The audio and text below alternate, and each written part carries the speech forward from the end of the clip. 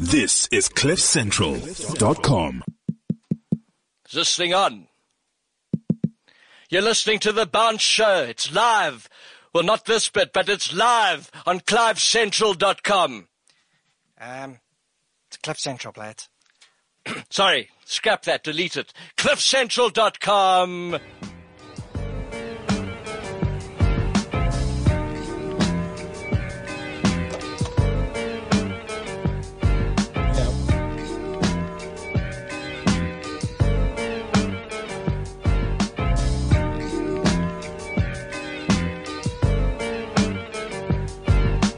Just waking up in the morning, gotta thank God. I don't know, but today seems kinda odd. No barking from the dog. Good morning. Happy start to your week here on The Bounce Show with me, Ben Kopinski, and my star-studded host, a fantastic guest, Ice Cube, getting us started this week. We had a Thug Week on the Gareth Cliff Show all of last week. We found some absolute belter tracks, like just totally forgotten about through the 90s and turn of the century. Wow, so much. But anyway, you listen to a sports show, so you shall be getting sports stuff all day. Well, all hour exactly. Massive weekend. The Lions are in the final of Super Rugby. There was the PJ Championship, which was rain affected, but dished up so much hot action. We've also got there's cricket, and there's F1, and there is Olympic stuff. So much to look forward to and talk about today. Dan from Conquer Sport has returned, and he has, well, one of the more interesting topics that we could possibly think about, let alone discuss right here on the show. And then later on, once we get through everything, we've got Dennis Friedman from Australia trying to make sense of why his team is so completely and utterly cuck when playing test match cricket in Asia. I think it's 8 or 9 consecutive losses now. It's not good. All of this after bowling Sri Lanka out for 119 in the first innings. Oh, so much to talk about, so much to be excited about. A little bit of Ice Cube, and then we'll get straight back into the headlines. With the show Dog's House, they was watching your MTV raps. What's the haps on the craps? Shake 'em up, shake 'em up, shake 'em up, shake 'em. Roll 'em in a circle of homies and watch me break 'em with the 7, 7-11, 7-11, 7 even back door, little Joe. Right, so let's start with little golf, right? It's it's the most recent of all stories because I only finished early hours of this morning. Now, I unfortunately, because of my commitments on the morning show here on Cliff Central, I can't possibly watch all the stuff in America. I'm buggered as it is at 4 in the morning. Anyway, Jimmy Walker, right? Now, Jimmy Walker this year, in 19 starts, he made 1.4 million. I know this has a lot of money, but that was nothing. I think he was in the top 50. Like, he just made the top 50. In the majors this year, he was tied 29th at the Masters. He missed the cut of the US Open. He missed the cut at the Open. No one would give this guy a chance coming into it. He suddenly had this funny beard. Who would have bet on Jimmy Walker? Well, first round 65, followed up by a 66. This was just incredible golf.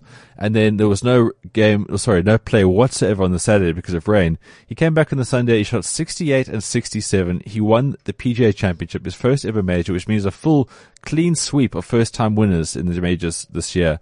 So he joins Danny Willett, Dustin Johnson, and Henrik Stenson. Stenson and Day and a whole host of really, really talented chasers were after Walker in this final round.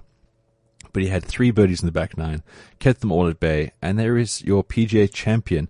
Pretty amazing, considering that he's a pretty dogshit year all round.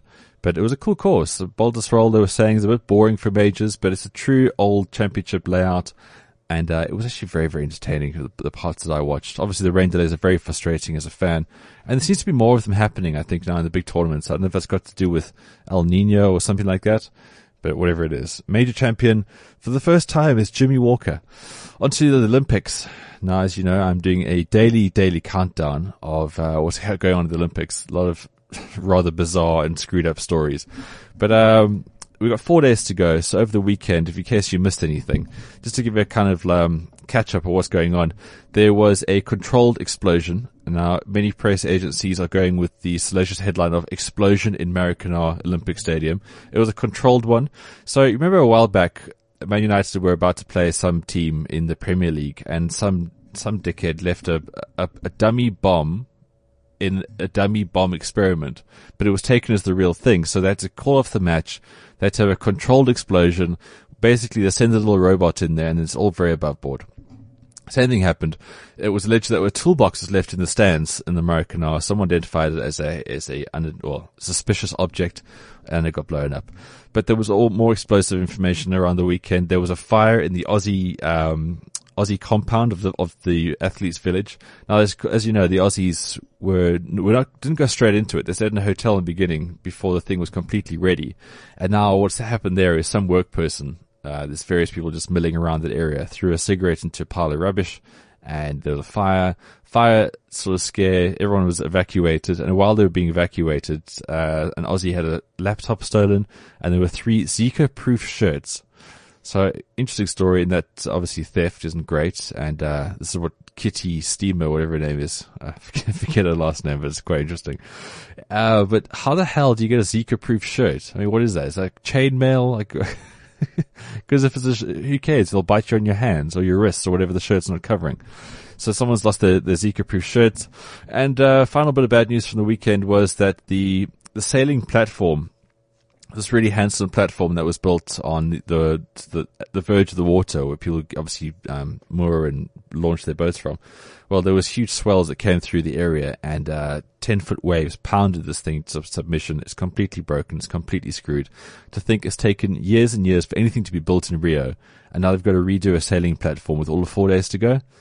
Good luck to the idle labourer who's going to have to be put out to do that. So not going so well with Rio. Every day up until the start of the games, I've been putting out sort of Rio countdowns on the bounce.co.za, so you can see all kinds of things I put out there, from Caitlyn Jenner, Bruce Jenner, all the way through to a guy who shot an arrow into a cauldron. Lots of interesting stuff from the Olympics there. So we won't get into the rugby just yet, because, well, there's no point really. I mean, over the weekend, we could wax lyrically about the Lions being so fantastic. In the scrums, they killed the Highlanders, and the Highlanders had one of the better scrums in the tournament, if not the best, according to the stats. And out wide, everywhere between, the Lions have just so many ways of scoring points. It's such a fascinating team to watch. And the Highlanders, yes, they've had the travel and all that kind of stuff, but they're not a crap side. They really aren't. They're solid. They know what to do. Of course, they're the defending champions, and the Lions just drilled them 42-30. Very flattering scoreline to the Highlanders, though. Those tries and then came quite late. Hurricanes versus the Chiefs. Chiefs played a very naive game against the Hurricanes, to everyone in SA's disappointment, because they won that it could have been a Lions final at the Ellis Park, but it was not to be. 23-6, the Hurricanes beat the Chiefs, and interestingly enough, Burton Barrett completely outshone Aaron Cruden. So the All Black squad for the Rugby Championship was announced today, and Cruden and Barrett are in there with Lima Sopoaga. Those are your top 3 fly-offs in New Zealand. But to say Barrett there's no contest. Barrett's the best. He's just been amazing, and it was an absolute masterclass he showed there on Saturday. So that's going to be a final, 9:35 SA time. So it's obviously going to be played in Wellington. Holding thumbs, the weather's not going to be completely crap, and we can still have a big running affair for that final match. 9:35, Lions taking on the Hurricanes in Hurricane Land. So that's your rugby. Cricket news, well, we'll get into that with Dennis in a little bit, but basically, Sri Lanka absolutely pummeled Australia. They set them a target of 276. They were bowled out for more than 100 less than that, and it was very, very depressing. But at the same time, if you look at the form book, not so good for these Aussies. So that's pretty much your headlines for the weekend. I know there was Formula One. Hamilton won again. Rosberg cocked it up. There was drama and pseudo drama. So Hamilton's going to win. Okay, spoiler alert: it'll be exactly the same. Hamilton will win the world champs this year. That was kind of all the big stuff from the weekend. But one thing I do want to play before I get into Dan was sorry, that didn't sound so good. When I get to Dan's feature, the skydiver Luke Aikens. I've never heard this guy before, and I'm sure you haven't either. But this dude, right, he decided that to be a daredevil, as all daredevils, the good ones are, you've got to do something quite amazing and obviously borderline stupid. He reckoned, screw it, I'm jumping out of a plane. I'm jumping out of a plane with no parachute. Okay, that sounds innocent enough. What's going to happen? It's got to be a catch. Does another plane catch him? No. He jumped from 25,000 feet, and there is a net, 30 by 30 meter net, okay, on the ground. So let's do the math there. 25,000 feet. Chance of hitting this net, I wouldn't say amazing. He's been guided down by 4 other guys, 4 other skydivers, okay? And then he gets the net. He's in!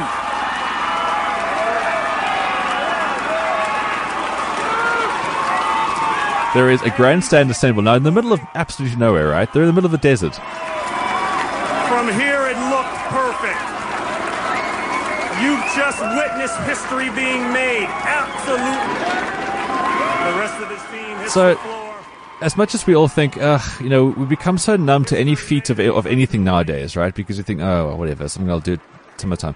This guy, just let this sink in. This dude jumped out of an aeroplane with no parachute that had a 30 square meter net on the floor from 25,000 feet. Any manner of things could have gone wrong, right? Side winds, thermals, Gulf Streams, or whatever the hell you want to call it, birds even. And there is assembled about 100 people on the ground. The things that could have gone wrong here, it's just like his mind's boggles, this one. But he did it. So Luke Aikins, this is as good for me as that the guy who died out of a capsule from space. Just think the balls you got to have to jump out of a plane with no parachute. And to know you got to hit this target, because let's be honest, he's wearing a helmet, but he's dead if he misses this thing. And he hit the left side of it too, so he must be thinking, okay, cool. I'd love to know what this guy's gonna do from here, because I reckon he can kind of retire.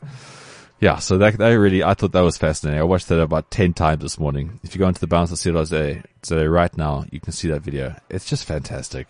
Good on you, Luke Aikins.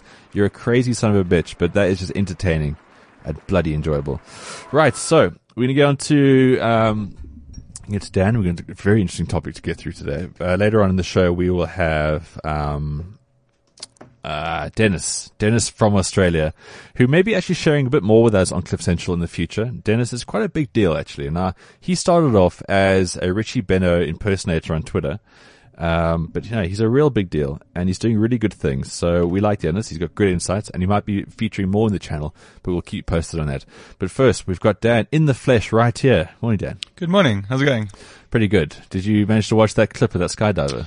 I didn't. I haven't seen it yet. No, but I actually heard a podcast about it this morning. I mean, the guy's absolutely nuts. Well, I tell you what, Felix Baumgartner. I think that was his name. Mm-hmm. Yeah, no, I reckon he trumps it, huh? I'm happy that he's done that, and good for him. Right, Dan, normally you've got some fantastic topics. In fact, you always do. And normally? Well, you do. Yeah. But today, I'm going for another attempt at an adjective and an introduction. War and sport.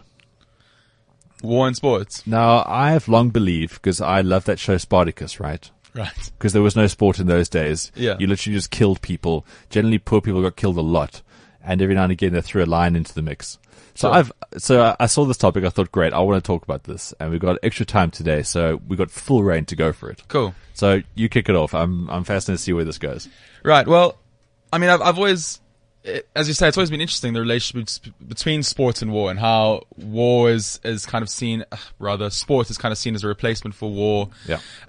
It elicits the same emotions, and it's been something that's obviously been rattling around in our heads for a long time. But when this Russian doping scandal came out, I thought it was just such a perfect link between sports and war, and how, for me, this, we don't have great powers marching on each other. We don't have Russia lining up and going and taking on Germany, or Britain fighting France, or whatever the case is. But for me, this state-sponsored doping in sports, and if sport is a metaphor for war, for me, this is a 21st century imperial march by the Russian government to kind of plant a flag on the continent and on the games and in sport in general, and say, we are a great power. This is how we force ourselves as a great power. And I don't know. It's so, I mean, there's so many metaphors and so many links that you can draw, but I just think the state-sponsored doping is such a great conversation point for sports and war. It's also just so Russian, huh? It's so Russian. I mean, if you were to say at the beginning of this year, there is going to be a massive story about state-sponsored doping, who's it going to be? Everyone would say Russia. Russia or China. But probably definitely Russia. And you know what? When you hear the athletes, I mean, because obviously all the athletics have been banned, right? Track and field athletes from Russia. Yeah. And the BBC was chatting to the world champion hurdler, whose name I can't remember right now. And she, I think it was Claire Balding or one of them, and she asked him, who do you blame? And he was like, I don't really know who to blame, but if I had to pick someone, it would be the IAAF or WADA. And the person doing the interview asked him, do you not blame the Russian authorities at all? And he was baffled by this question. He couldn't understand how anyone could blame the Russian government. And Putin himself has said that this is a scandal and this will create a schism, and this is just another example of politics interfering with sport. But the blind side, the blinkers that these Russian people have, it's astounding. It's kind of concerning though, because you think they must be so indoctrinated into stuff within that country. Right. And maybe a lot of them just believe that they're not doping because their coach says so, and the coach is right, and the West is always the enemy. I just think with this, and I'm no expert on Russia, and I've never been to Russia, and my experience with Russia, with Russian people, is on a beach in Phuket, which is never a great place to meet Russians.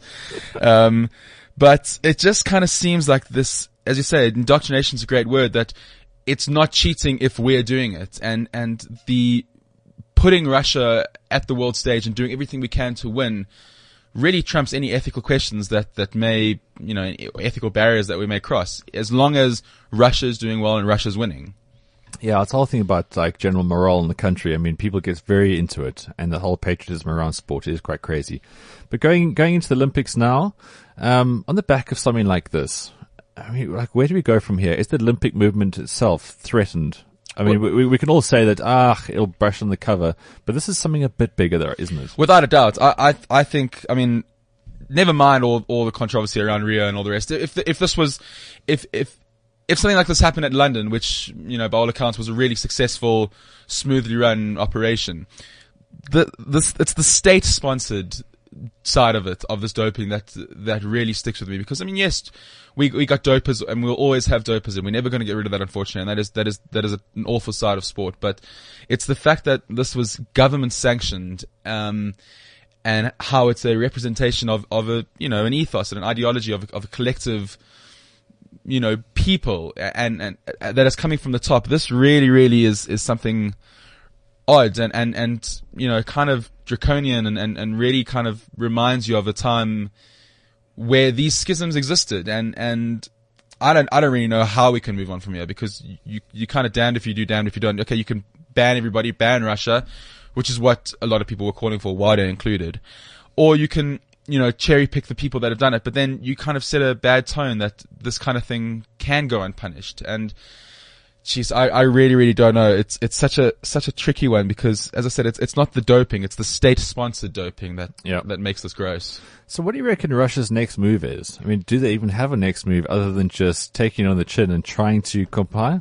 I think, as you say, we come back to the word indoctrinated. I think that they're just gonna, I truly think that, and from the stuff that I'm reading and from Putin's response and from the response from his government, they feel hard done by.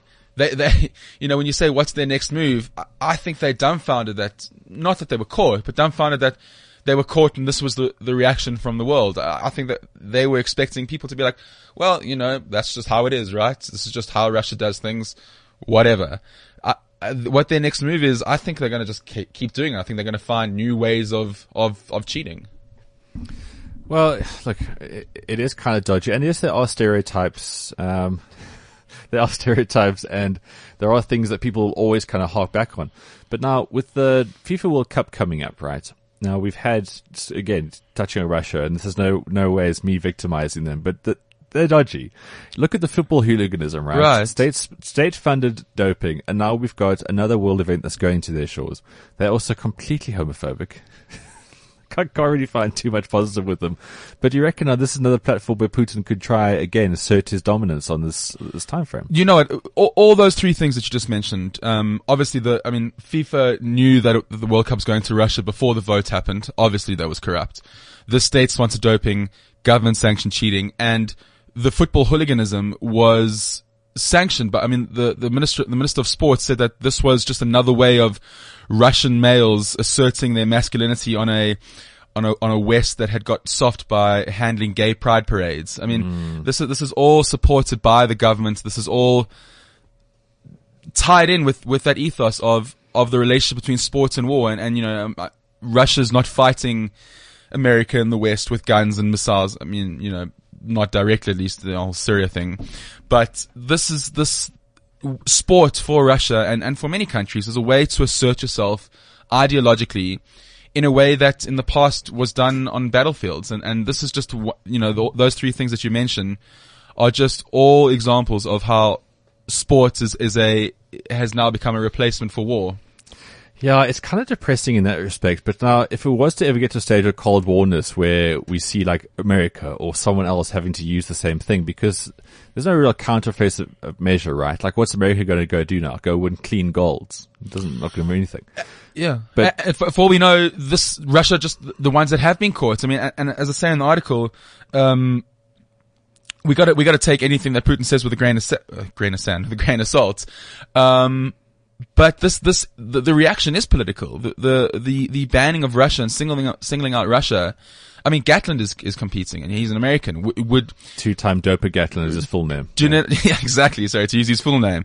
So this is political, and the reaction is political. And for all we know, Britain are doing it. For all we know, America are doing it. Who knows how far this goes? And I just think that this is just an example of that metaphor that we're talking about, rather than the only example. This actually really is a fascinating point of view because, okay, again, we've ascertained that the Russians are dodgy, but blanket bans are quite difficult as soon as you think, hang on a second, Marion Jones, American, right. Gatlin, American. There's definitely been others, and there will be others in the future. Sure. So, as much as the thing is, but like, it's obviously the bad press around Sochi was the hole in the wall and those kind of things. So, when the McLaren report came out, you're like, okay, cool. The guy's got a point. He's done his research. These guys will get banned. The blanket ban is going to be difficult and it's a counteroffensive. I'd like to actually take this conversation to a slightly different angle now. Sure. When we're talking about war, right? Mm-hmm. Look at the most war-ravaged areas in the world. If we look at Syria right now, and look at those countries there, we look at the rapid rise of ISIS, Islamic extremists. None of these guys are big sportsmen, right? There's no real sport being happened there. Look what Afghanistan has done through their cricket team to create unity, which is very anti-Taliban, right? Now, Taliban, they banned cricket. They banned everything, basically. I'm sure they banned laughing. I'm sure they banned heavy breathing, whatever they did. But now, here is an example of how sport has come back through the ashes of, I don't know what you call it, just general dickness, is what these guys are doing. And they have shown how sport can obviously conquer these things. Now, when you've got nothing, no infrastructure, no societal morals, issues, standpoints, obviously you can't get any sport in. But I reckon this is the only way you can maybe get around things. I'm not just saying because I'm a sports person, right? But by implementing sport in these areas and getting them into it, maybe this is actually the new way of counter-terrorism. Sport. Well, I mean, South Africa's the best example of that, right? We know how powerful sport can be as a tool for nation building. But as you say, sport can't exist in these places. And, you know, it's no coincidence, I would say, that sport doesn't exist in the war-torn places. And you know, the places where sport thrives are, you know, relatively peaceful. Because, like, sports are a great leveler in that it gives you healthy competition, so you can get your frustrations out. No one dies eventually, but you've got something to play for, and there's a win and loss, and there's camaraderie that gets sent in there. Now, to use an example of how sport in war times, okay, by the way, whenever we talk about these things, go on to conquersport.com, and there's a blog section there. All of Dan's articles are there, one off the other. They're relentlessly good reads. World War I, the football game between the Germans and the English. Christmas Day truce. Yeah. Now, this is another example, okay? These guys are in trenches. They're killing each other. It's one of the most horrible wars ever because you're stuck in trenches. It's not like you were running around or in tanks or anything cool like that. They were getting foot rot. They were eating whatever they could find in muddy trenches, okay? It was horrible. But they managed to get aside for a game of football. So here is another example of how maybe that could be thrown in and these war-torn areas can really be uplifted. Right. You know, and I include that photo. I don't mention it in the article, but that photo is just one of the most, incredible photos of, you know, humankind. And it just shows how even in the most atrocious conditions, the human spirit and our love of sport really endures. And what's interesting about this is that, as you say, sport doesn't thrive in war-torn places. After this Christmas Day truce, the officers on both sides. Who won, by the way? The Germans. Yeah, probably on penalties, I think. The officers on both sides ensure that this never happen again, because, as you say, when you're competing in sport, it doesn't really matter who the president is. It doesn't matter about the politics. It doesn't matter about what's going on. Sport wins, you know, and that old cliche, as long as football wins in the day. the officers knew this, and if they were playing sport with each other, they weren't hating each other, and you need to hate each other for war to thrive. And I think that hatred really does manifest itself in sport, and which is why we have rivalries, and which is another metaphor for between sport and war. And you kind of need to hate your opposition to beat them, or so some people have you think. And I think that comes back to this Russian state doping. Russia wants to win, but on the world stage, but they also really, really want to beat everybody, because their ideology, at least politically and on the world stage, is both love and hate, a love for us and a hate for them, right? Which is a parallel with war. And I think a way that we could do away with the state-sponsored doping is if we return to the original ideal of the Olympic Games, which was that nations wouldn't compete, that individual athletes would compete. And you wouldn't take out doping if individual athletes were competing. But if there was no national medal table, Russia would have there would be no reason for state-sponsored doping, because there would be no incentive for that, because Interesting. Russia wouldn't be competing against America. It would be this athlete competing against that athlete, and you could live wherever you want in the world, and maybe opening ceremony, you could all walk out together holding hands, or you can go out as sports or age groups or whatever, you can divide them up. But as soon as you divide athletes up by countries, you create an environment where state-sponsored doping is almost an inevitable step, right? It makes it, you can understand why Russia did this, even though it's deplorable and we can criticize them. It's not hard to understand why this happened. And I think understanding why it happened can lead to how we can ensure that this doesn't happen again. Yeah.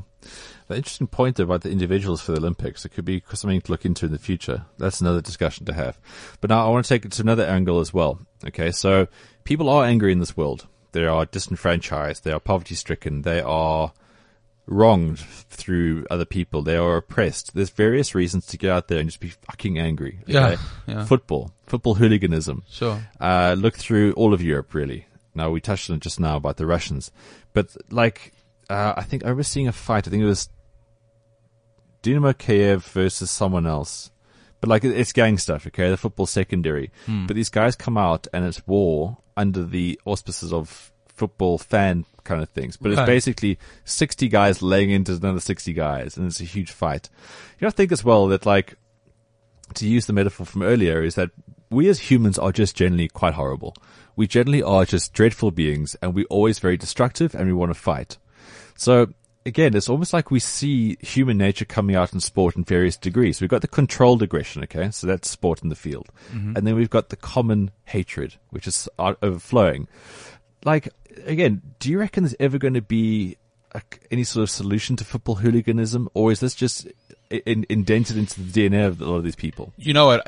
In some ways, we can maybe be thankful for football hooliganism, and by extension, sport in general, because if it wasn't for football hooliganism, this anger coalescing around a game, they'd be going in the streets and killing each other for other ideological reasons, At least now the cops are going to be in the area, right, to kind of separate them from the rest. Thank God for sport, because if it wasn't for sport, we would just find any reason to hate each other. You wearing a grey shirt, I'm wearing a blue shirt, now we want to fight each other.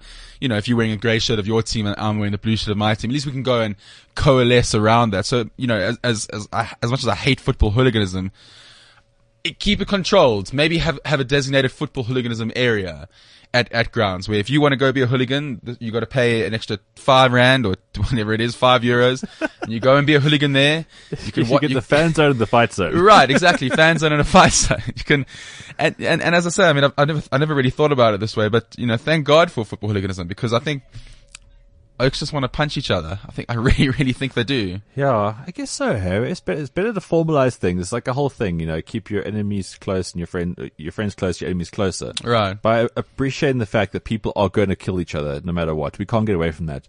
The history of war has shown us this, right? We as humans, we haven't really evolved that much. We wear fancier clothes and we drive better cars and we eat fancier things. So I think we're still quite shit. And I think, coming back to the whole sport and war thing, it's no coincidence that, as terrible as this world is right now, it is the best it's ever been. Let's be honest. It's safer for the average person around the world. And it's been getting better. And I think you could easily make the case that it's been getting better since sport became more professional and more accessible. Yeah, that is a very good point. I had one more. There was another tier to where I was going to go in this argument. Sorry, discussion. As you can see, I prepped the show really, really well. Yeah. Boxing. Okay, there we go. The actual physical fighting of it.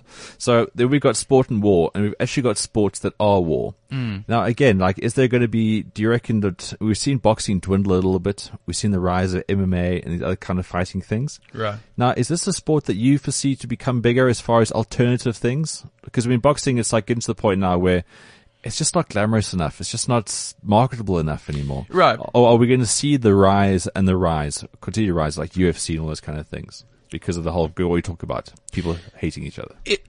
I would say that if boxing was declining without the rise of another combat sport, then I could maybe say that we are moving away from our, yearning for that combat sport. But because boxing is declining and UFC is rising, I would say that UFC is just simply replacing it, and Yeah. I don't know if it's more violent or less violent. There's arguments on both sides. I mean, it looks more violent, but apparently the injuries sustained are worse in boxing. I don't really know. I'm not an expert on that, but Yeah, there's a lot of like comas and deaths, whereas with UFC, it's like it's called off when someone gets properly PK'd. do you know what I mean? But we are clearly still enthusiastic for people to punch each other, and we not even in that.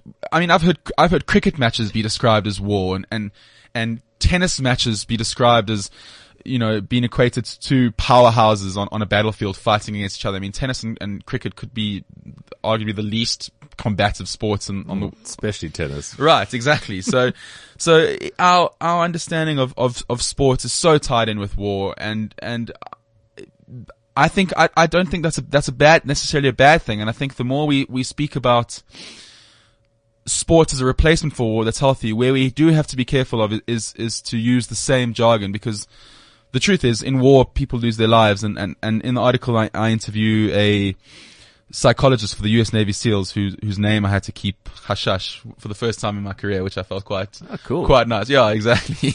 And he was saying, look, he also consults for sports teams, and he speaks to the coaches and the athletes, and doesn't want captains to be called generals. He doesn't want their athletes to be called troops. He doesn't want a line of scrimmage in football to be called no man's land, because the implications are that you're equating the consequences to each other, and that's where the metaphor falls short. Yes, they elicit the same emotions of us versus them, and passion and desire and sacrifice and all the rest, but where this metaphor does fall short is the consequences of sports and war.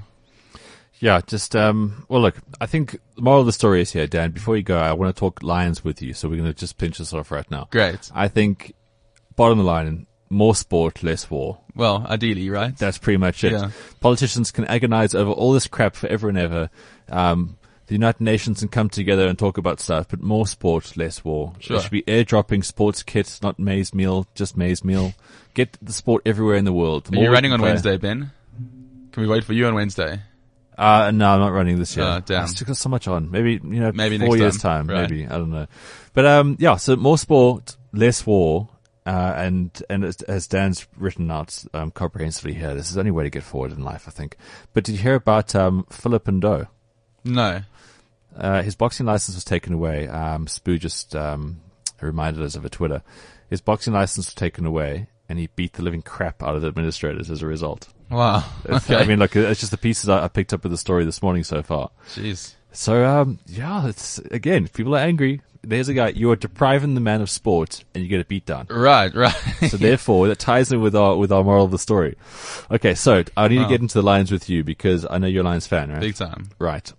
Chances of this weekend in your objective sporting mind, what are we looking at? No, they're going to get 20. You're going to get 20. My heart says we'll scrape it, but the travel, the best defensive team, which is the Hurricanes, best defensive teams win finals.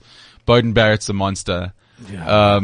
It's a tough ground. It's probably going to be snowing, raining sideways. I would love to see them click, but geez, I mean, even if they go there and get 50, the Lions are sensational. I mean, they can go out there and chuck the ball around and just play Lions rugby, throw it in their own 22, run it from their own goal line.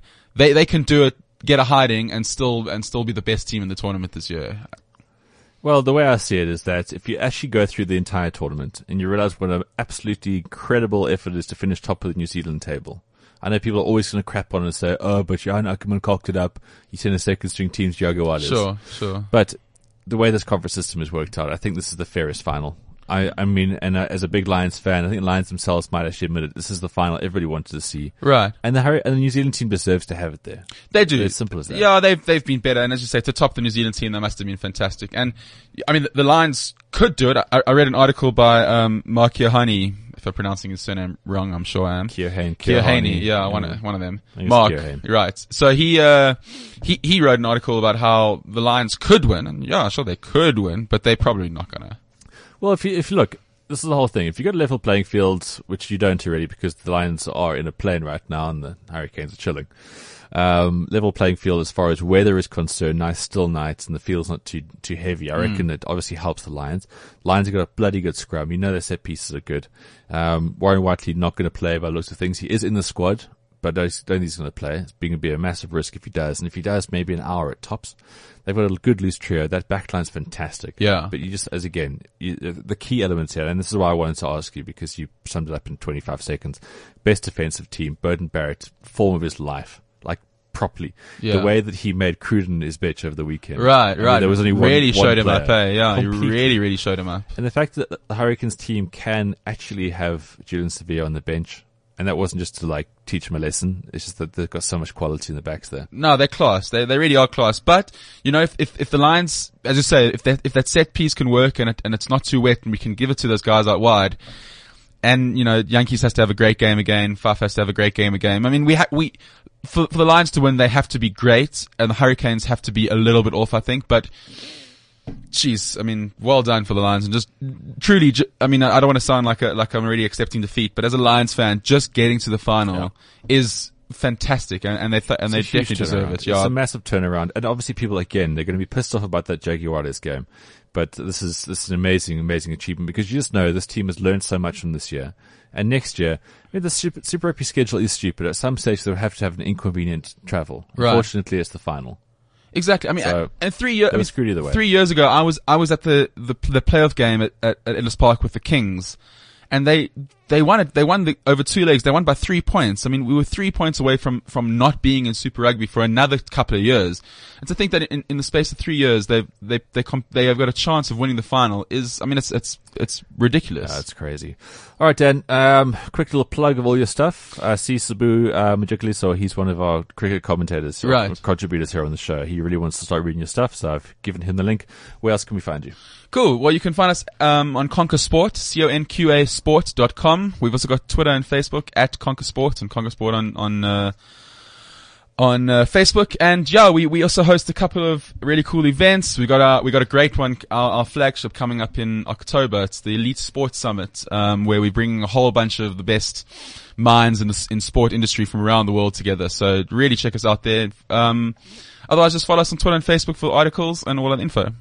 Cool. Well, Dan's got a feature here once a month, but he's got so much to talk about at the moment. We're actually going to have him back next week. So if you enjoyed that feature, which I'm sure you had, next week again, and then it'll be another little break. Dan, thank you so much. We need to get into cricket Ben. now. Cool. With Dennis Friedman, who informs me he's on a train. Okay, so this might not be the greatest line, but just to kind of intro him while I find him somewhere in a train. Here is the Australians getting bundled out and Herath getting the final wicket here. Bowling! Herath takes the final wicket. His fifth of the innings, and Sri Lanka have sealed a most remarkable win. Bowled out for just 117 in the first innings. 117 bowled out in the first innings, and the Aussies still lost. Dennis, you with us? Hey Ben, how are you, mate? Great. What a good line. You told me you're going to be in a train, and it sounds great. I am on a train, so I apologise if it gets a bit noisy or some swear words filter through, but I can't control that. Yeah, that's no biggie. Now, when this test match started, the Aussies are obviously the number one test team. They've got South Africa's Mace. The big deal in the test arena. They went and played a Sri Lankan team made up mostly of school kids and people who have Jaya Wardener's autograph. And when they got bowled out for 119, I just thought, well, should we even bother watching the rest of this test? turned away for a day. Suddenly there's some guy no one's heard of. I got 150 odd. What the hell happened there? I mean, is it the bowlers or is it Steve Smith said the batsman? Well, there's so many things, mate. To be honest, I actually think that the squad that Australia took was wrong. Combined with the fact that they probably underestimated Sri Lanka a bit, and they showed them who's boss, and to take it the next step, maybe the gap between number 1 and number 7 is not as big as what we thought. Well, it is quite a thing. Number 1 and number 7, they've just been to England, have Sri Lanka, where they didn't fare too well. Like really not so much. I always thought when Angelo Matthews went from being talented to being their best player was always an issue for them as far as depth's concerned. But they have really pulled it together. But the bigger issue here is, I mean, obviously it's Sri Lanka's second win of all time against Australia in Test, if I'm not mistaken, so everyone can talk about that. But the bigger issue here is just Australia's track record in Asia. I had no idea it was this crap. I mean, what is it, eight Tests in a row now? They've won one Test in 10 years in Asia. Wow. Having said that, they haven't played in Bangladesh, so we're a bit unlucky there. But look, it's not good. And you know, it raises a bigger question. It took us a while to work out that T20 teams have to be different from ODI teams, and if you go back to the 90s and the 2000s, it took us a while to work out that ODI teams are different from Test teams. Maybe it's got to the stage, and I think it is at the stage where we work out that teams that you choose for Asia have to be different than teams you take to South Africa, or teams that you bring to Australia, or teams that you bring to England, even though it's the same format of the game. And if you look what Australia's continually done, they did it when they lost 4-0 in India a few years back, and they did it in the UAE when they lost 2-0 to Pakistan, is they load up in Asia with all these dibbly-dobbly all-rounders, bowling all-rounders, and they don't take many spinners. This time they've taken 2 spinners, Nathan Lyon and Steve O'Keefe. Steve O'Keefe's gone down. They've now brought in another debutant, but they had no backup spinner on the squad.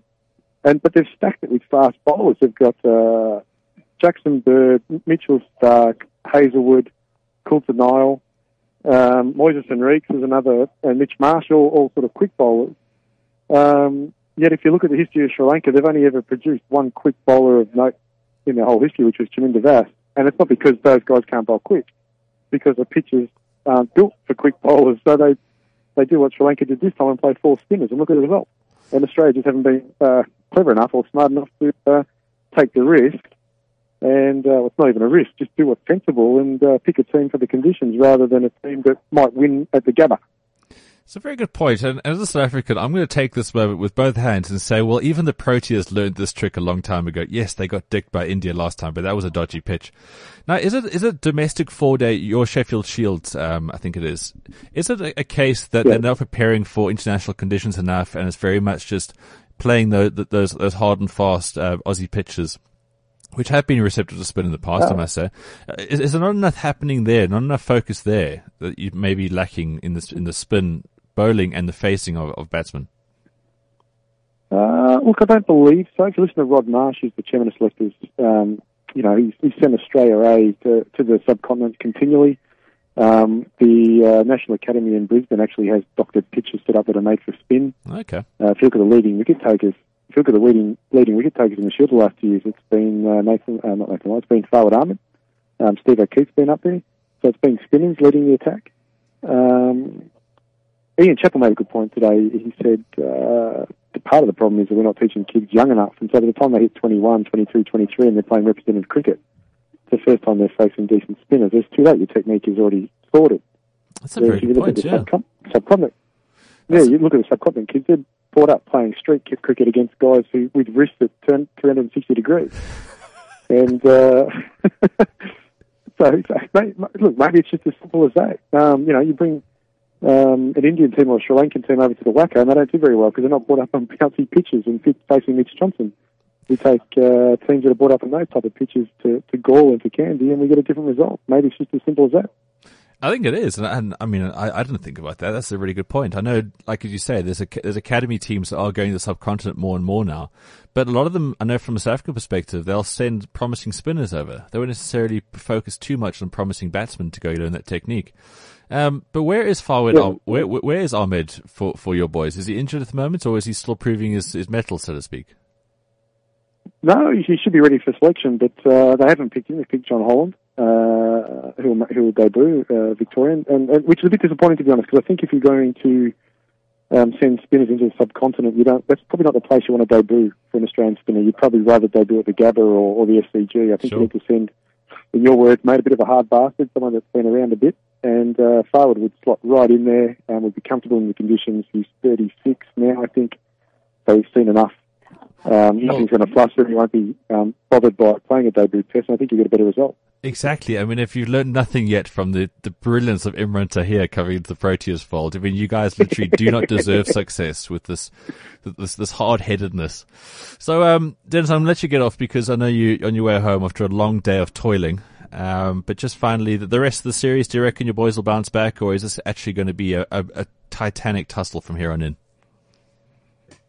Look, I think if the batsmen just got a bit more patience, we saw the record longest 0-run partnership in the history of Test cricket. So those are the guys can last out there. I think if the batsmen are a bit more patient, Australia should get over the line in the next few tests. But they don't have the patience at the moment, so who knows? Yeah, well, it's a fair point. Dennis, thank you so much for joining us. Look forward to actually watching this Test series, and we'll keep the banter up from there. Thanks, Ben. Thanks, everybody. And thanks for joining us on your commute home. There's Dennis from Australia. We caught him on the train, so apologies for the line. Did feel a little bit muffled than usual because Dennis always is the best Skype line out of all our guests. So that's pretty much it for the Bounce Show today. We have that discussion with Dan. I mean, there's a reason why I have certain guests for you, and I know they don't change all that often, but these are the guys that I really do trust, and people who I know have tremendous insights. And the great thing is, when they're on, the show feels really sophisticated because they're so clever. So catch that's the full chat with Dan if you missed it, if you are listening live now. Otherwise, the podcasts are always available. cliffcentral.com or on thebounce.co.za. You can get everything on there. And like I said, on the blog this week and last week, I was counting down the Olympics, which is only 4 days away now. So there was all kinds of really cool videos that I found, dug up from the archives there. And just the usual stuff on social media. Follow me on Twitter at @followthebounce, Instagram at @thebounce, and Facebook as well. You can follow The Bounce there. These are all good things. Big sporting week ahead with the Lions versus the Hurricanes. And unfortunately, the gut is always going to say the Hurricanes are going to win this. But I'm just hoping in one of those rare, beautiful sporting stories. We've seen it with Leicester. We've seen it with various teams throughout the last 2 years. There's some great sporting stories to be had out there. And golf. We've got the Olympics coming up, obviously, with the golf there, and then we've got the Ryder Cup in September. So there's so much still to look forward to. We are now in August. We're officially into that full-on second half. We're scooting away from winter down here in the Southern Hemisphere. So happy days. There was more about cricket last week. I went to the CSA Awards, which were really good, and I must commend Cricket South Africa on that. It was a fantastic event. I went to the Cricket SA 25-year anniversary, where they celebrated 25 years of Cricket South Africa. Of course, South Africa was for political isolation for so long. So 1991, 92 is when they first got back on the scene. So it was commemorating from the moments from there onwards. And I got to see and meet a whole bunch of interesting people, even some players on top of that. So I think as much as South Africans, we do sort of moan about the state of SA cricket and what's going on, and obviously the frailties when it comes to World Cup time. There is still so much to be proud of as a South African cricket fan, and I think there's so many great players, there's so many great stories, and every now and again I think we should just go back and really reflect on these because we have so much to be grateful for, I think is the right term, as cricketing nation. And then finally, I must wrap up by saying this last weekend I went on a golf tour with some guys I met recently, and we played down at in Parys, which is on the Vaal River. Played Val de Grace and Parys, the actual course. Val de Grace, you can see there is something there. Nick Price designed. It's quite cool, but the staff were as pleasant as athlete's foot. You never knew where you're going on the golf course. It was very basic in that respect. So it isn't as great as I was hoping to be. But Parys, if you're ever in the area, you've got to go play this golf course. It was simply fantastic. There's just the Vaal River and all kinds of other tributaries around there. So you're surrounded by water. Take a few more balls than usual. But what an incredible golf course. I've played now 80 of the top 100 golf courses in this country. And I was absolutely blown away by the layout of this place. It's really fun. It's a really great fair golf course. And, you'll see I'll be posting about this. And I'll be posting about the car that I drove down there, the BMW 640 diesel Grand Coupe. Perhaps one of I'm just going to say actually probably the best car ever driven for so many different ways. So you've got that to look forward to. This coming up this week on The Bounce. Also, there's a great holiday destination which I uncovered for you last week, so look up for that as well. Basically just stay on The Bounce today. That's what I'm getting at here while I waffle towards the end, but we must leave right now. Big week ahead. For more sports for me this week, just catch me on the Gareth Cliff Show every Monday to Friday. And that is 6 until 9 a.m. So we've got a lot going on there for your daily updates. Otherwise, catch you back next Monday. Have a great sporting week and go Lions. This is CliffCentral.com.